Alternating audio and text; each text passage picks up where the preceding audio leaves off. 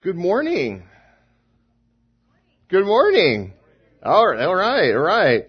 I'm excited. We're continuing this series in Ephesians that Clara started last week, entitled "Living in God's Design." And my hope this morning is that you will discover some truth about His design for you this morning. So, I'm Juan. I'm with the Fourth Sunday Ministry team. I am excited to be up here to do the teaching this morning. And we're going to be looking at the second chapter in Ephesians. Clara touched on chapter 1 last time. We're on the first 10 verses of chapter 2. And this is a letter that Paul wrote to the Ephesians while he was in prison. So you can imagine the context of him in a Roman dungeon, writing what we're going to be learning about today. And I wanted to touch on one of the verses from last week, and it's in chapter 1, verse 16. I don't have a slide for it yet, but I have not stopped thanking God for you. This is Paul speaking. I pray for you constantly, asking God, the glorious Father of our Lord Jesus Christ, to give you spiritual wisdom and insight so that you may grow in your knowledge of God. I pray that your hearts will be flooded with light so that you can understand the confident hope that He has given to those He has called, His holy people, who are His rich and glorious inheritance. And wisdom in that verse is the ability to discern what is true and right. In fact, we learn that it's a precious gift from God. In James chapter 1 verse 5, we learn that God says, "But if any of you lacks wisdom, let him ask God, who gives to all generously and without reproach, and it will be given to him." And I'd like to pray for that for you this morning. So if you join me, Heavenly Father, I would just ask as we learn about the truth of your design for your body, Lord, I would just pray this morning that you would give wisdom to us now, Lord. You freely give it generously as a gift, and I would pray, Lord, that our hearts would be receptive to what you have for us this morning. In your name, amen. So, God encourages us to ask Him questions. But we struggle with this, don't we? There are questions that maybe we're afraid, too guilty to ask, such as, am I really saved? Is it something that you feel or that you do? God, do you really love me? Are you there? What's my purpose? Why am I even here? And in these 10 verses that we're going to be covering today, Paul is about to lay a foundation, for the believer. And I want to explore this topic of salvation, because if I could sum up the verses into a sentence that would encapsulate everything, is that salvation is realized through the past, the present, and the future of the believer. So we're going to we're going to begin with the past of the believer. This is our, how we are before. And we start with Ephesians chapter 2, verse 1. "And you were dead in your trespasses and sins." Dead in this passage is the Greek nekros, which translates to mean a literal corpse. And Paul is talking about our spiritual state here, and not a physical one. And so what he's communicating to the Jews and the Gentiles is that they have a spiritual life that is dead. Go ahead and wanted to show China's population today is about 1.3 billion. And it's undergoing a massive property boom. They're building. And in fact, if you can see there's the region of Ordos, China, up there, and it sits on 1/6 of the China's coal reserves. And in 2005, the local municipality there poured hundreds of millions of dollars into the Kangbashi project, which was to become a city that was going to accommodate 1 million people. Stretching over about 355 kilometers, it's a little smaller than the city of Dallas. And some of the features include, for example, a stadium that can sit over 35,000 people. And the Ordos 100 project, which is they asked 100 architects, hey, from around the world, we want you to design a villa of about 1,000 square feet to build in this special village.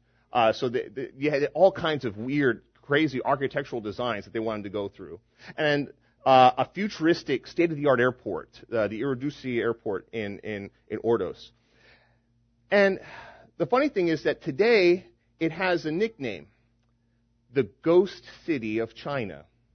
You see, they missed deadlines, unpaid loans, high housing costs that contributed to investors pulling out of the project.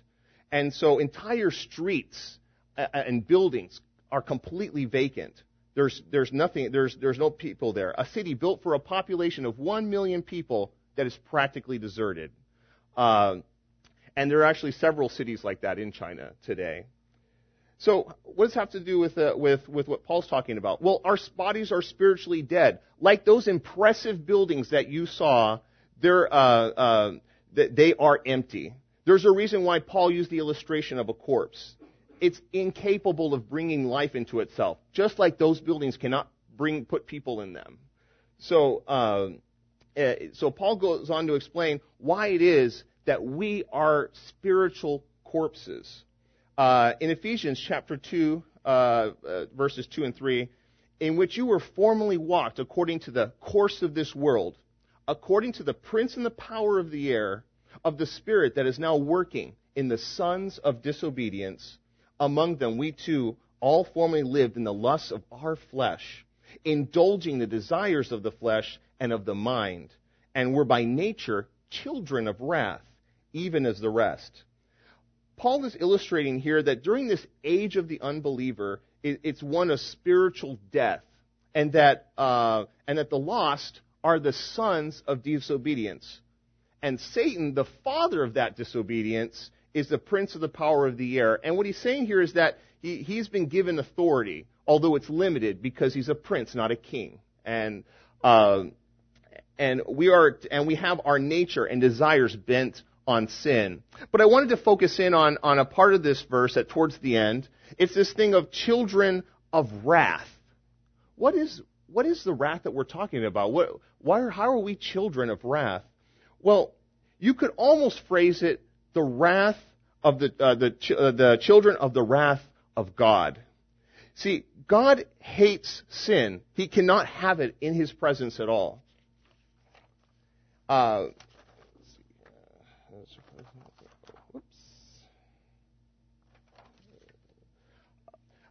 We are guilty.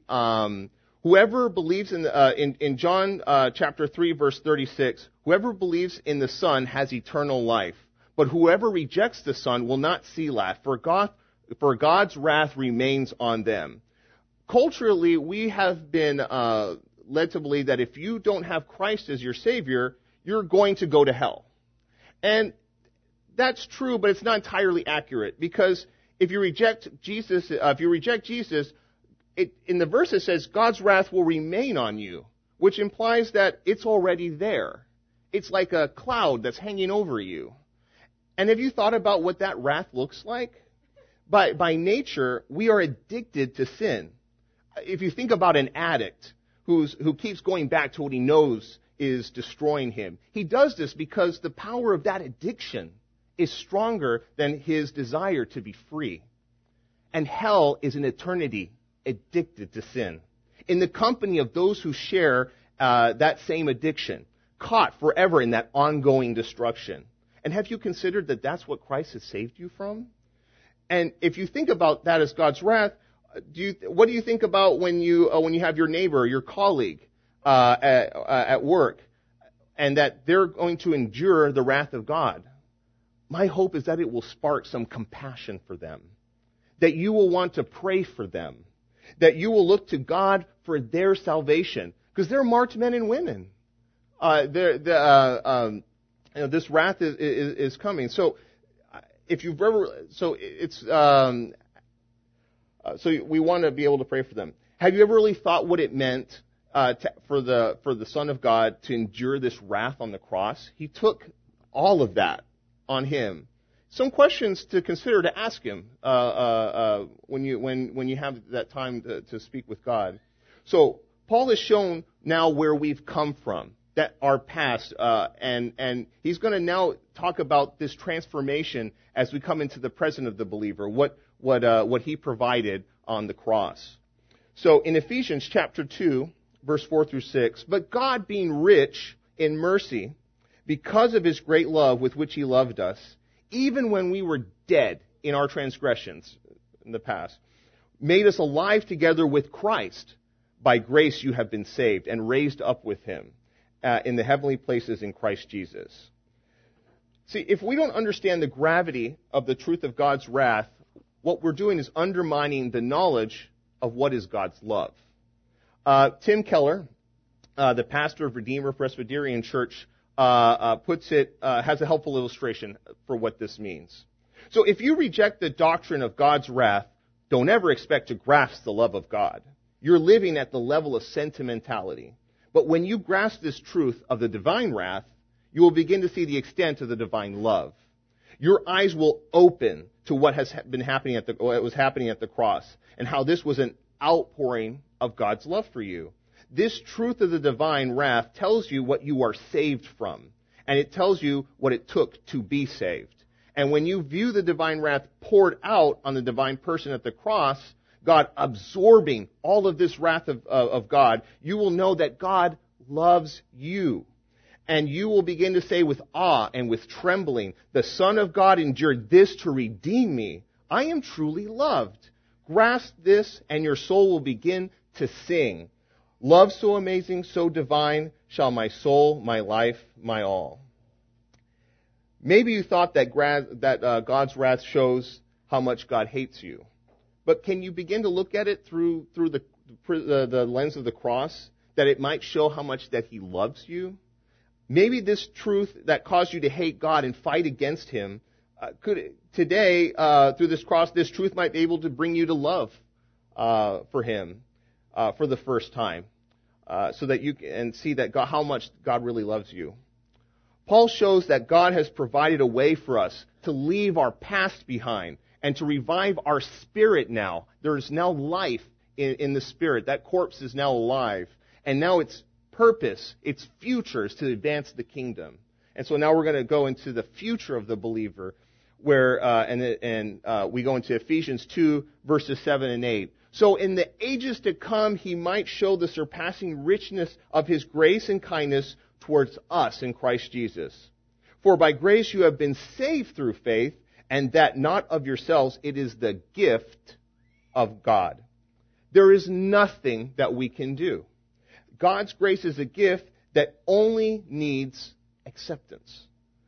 In his book, Greatest Leaders, Dr. David Anthony Forrester tells about the life of Clara Barton. She was the one that founded the American Red Cross, and that organization is synonymous with relief efforts in conflicts around the world today. And in the battlefields of Cuba during the Spanish-American War, Clara Barton, along with the Red Cross, they went to go and provide medical care.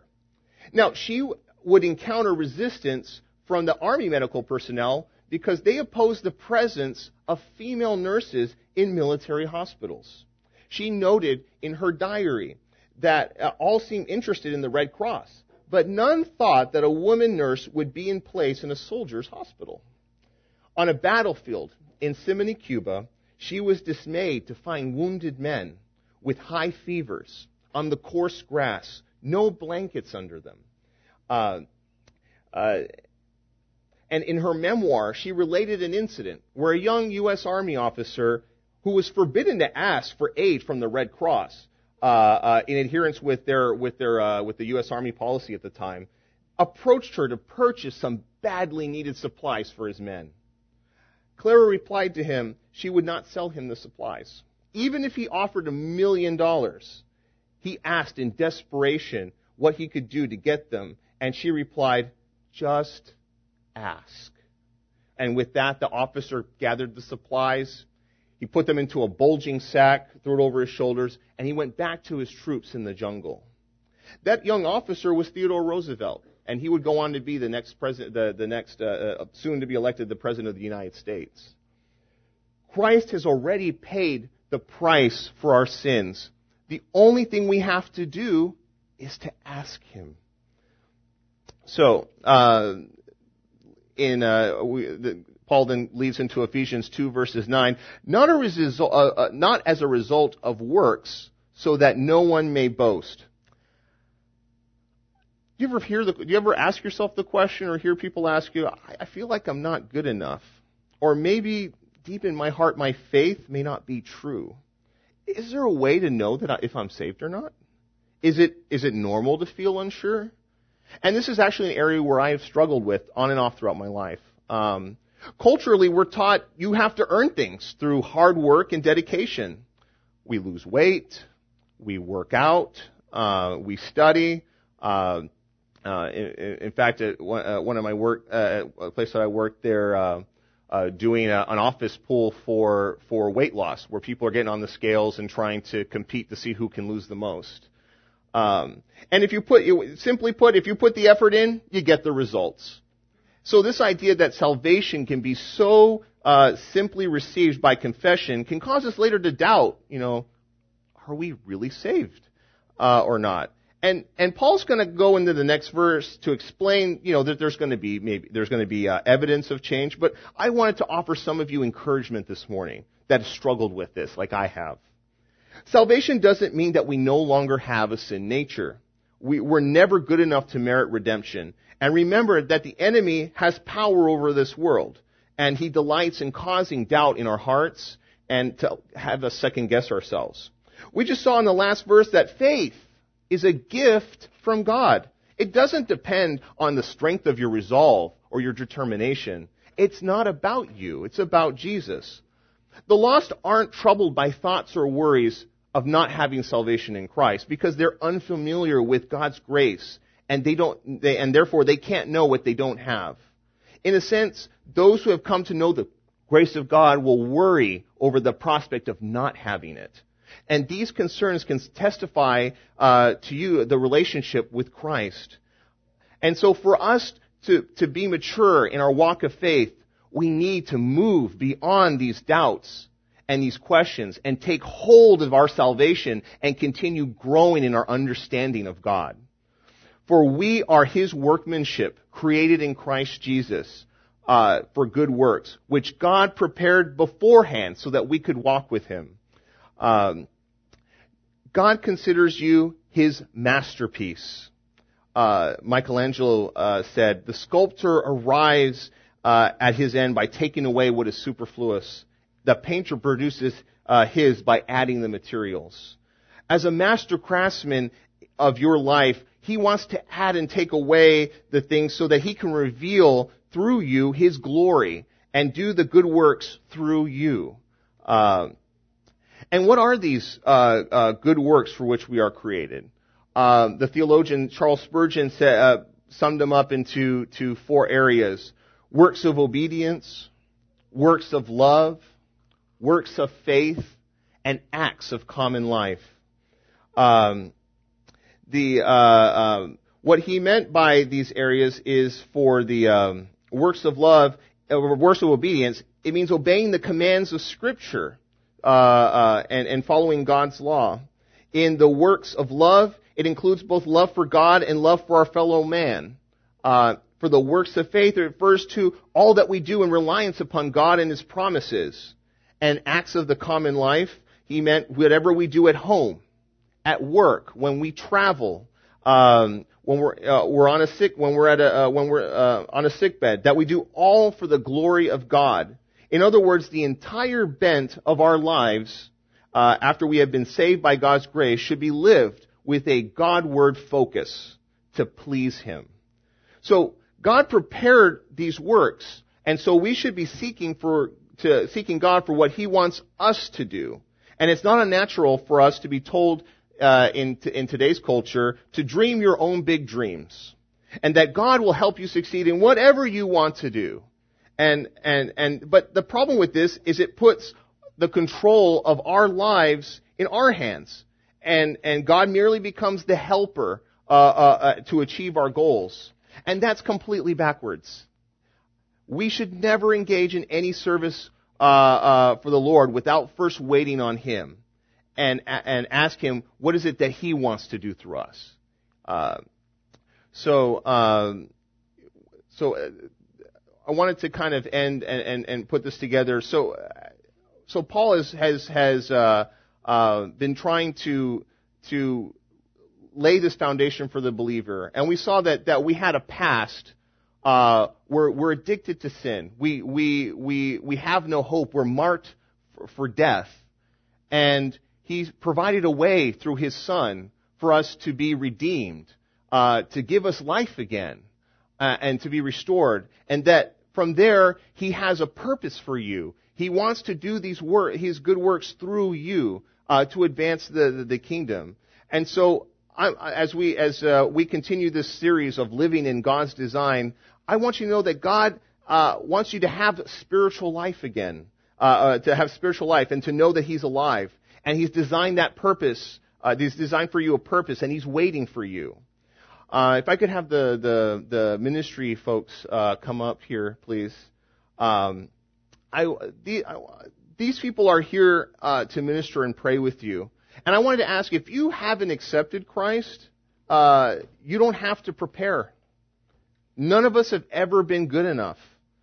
God wants to gift you with faith and with redemption this morning. And if you've been struggling with some of the questions that I raised earlier, and you're ready to ask God now, I'd ask you to come up and let us pray with you. Please don't forget to pick up your kids, and may the rest of your week be blessed.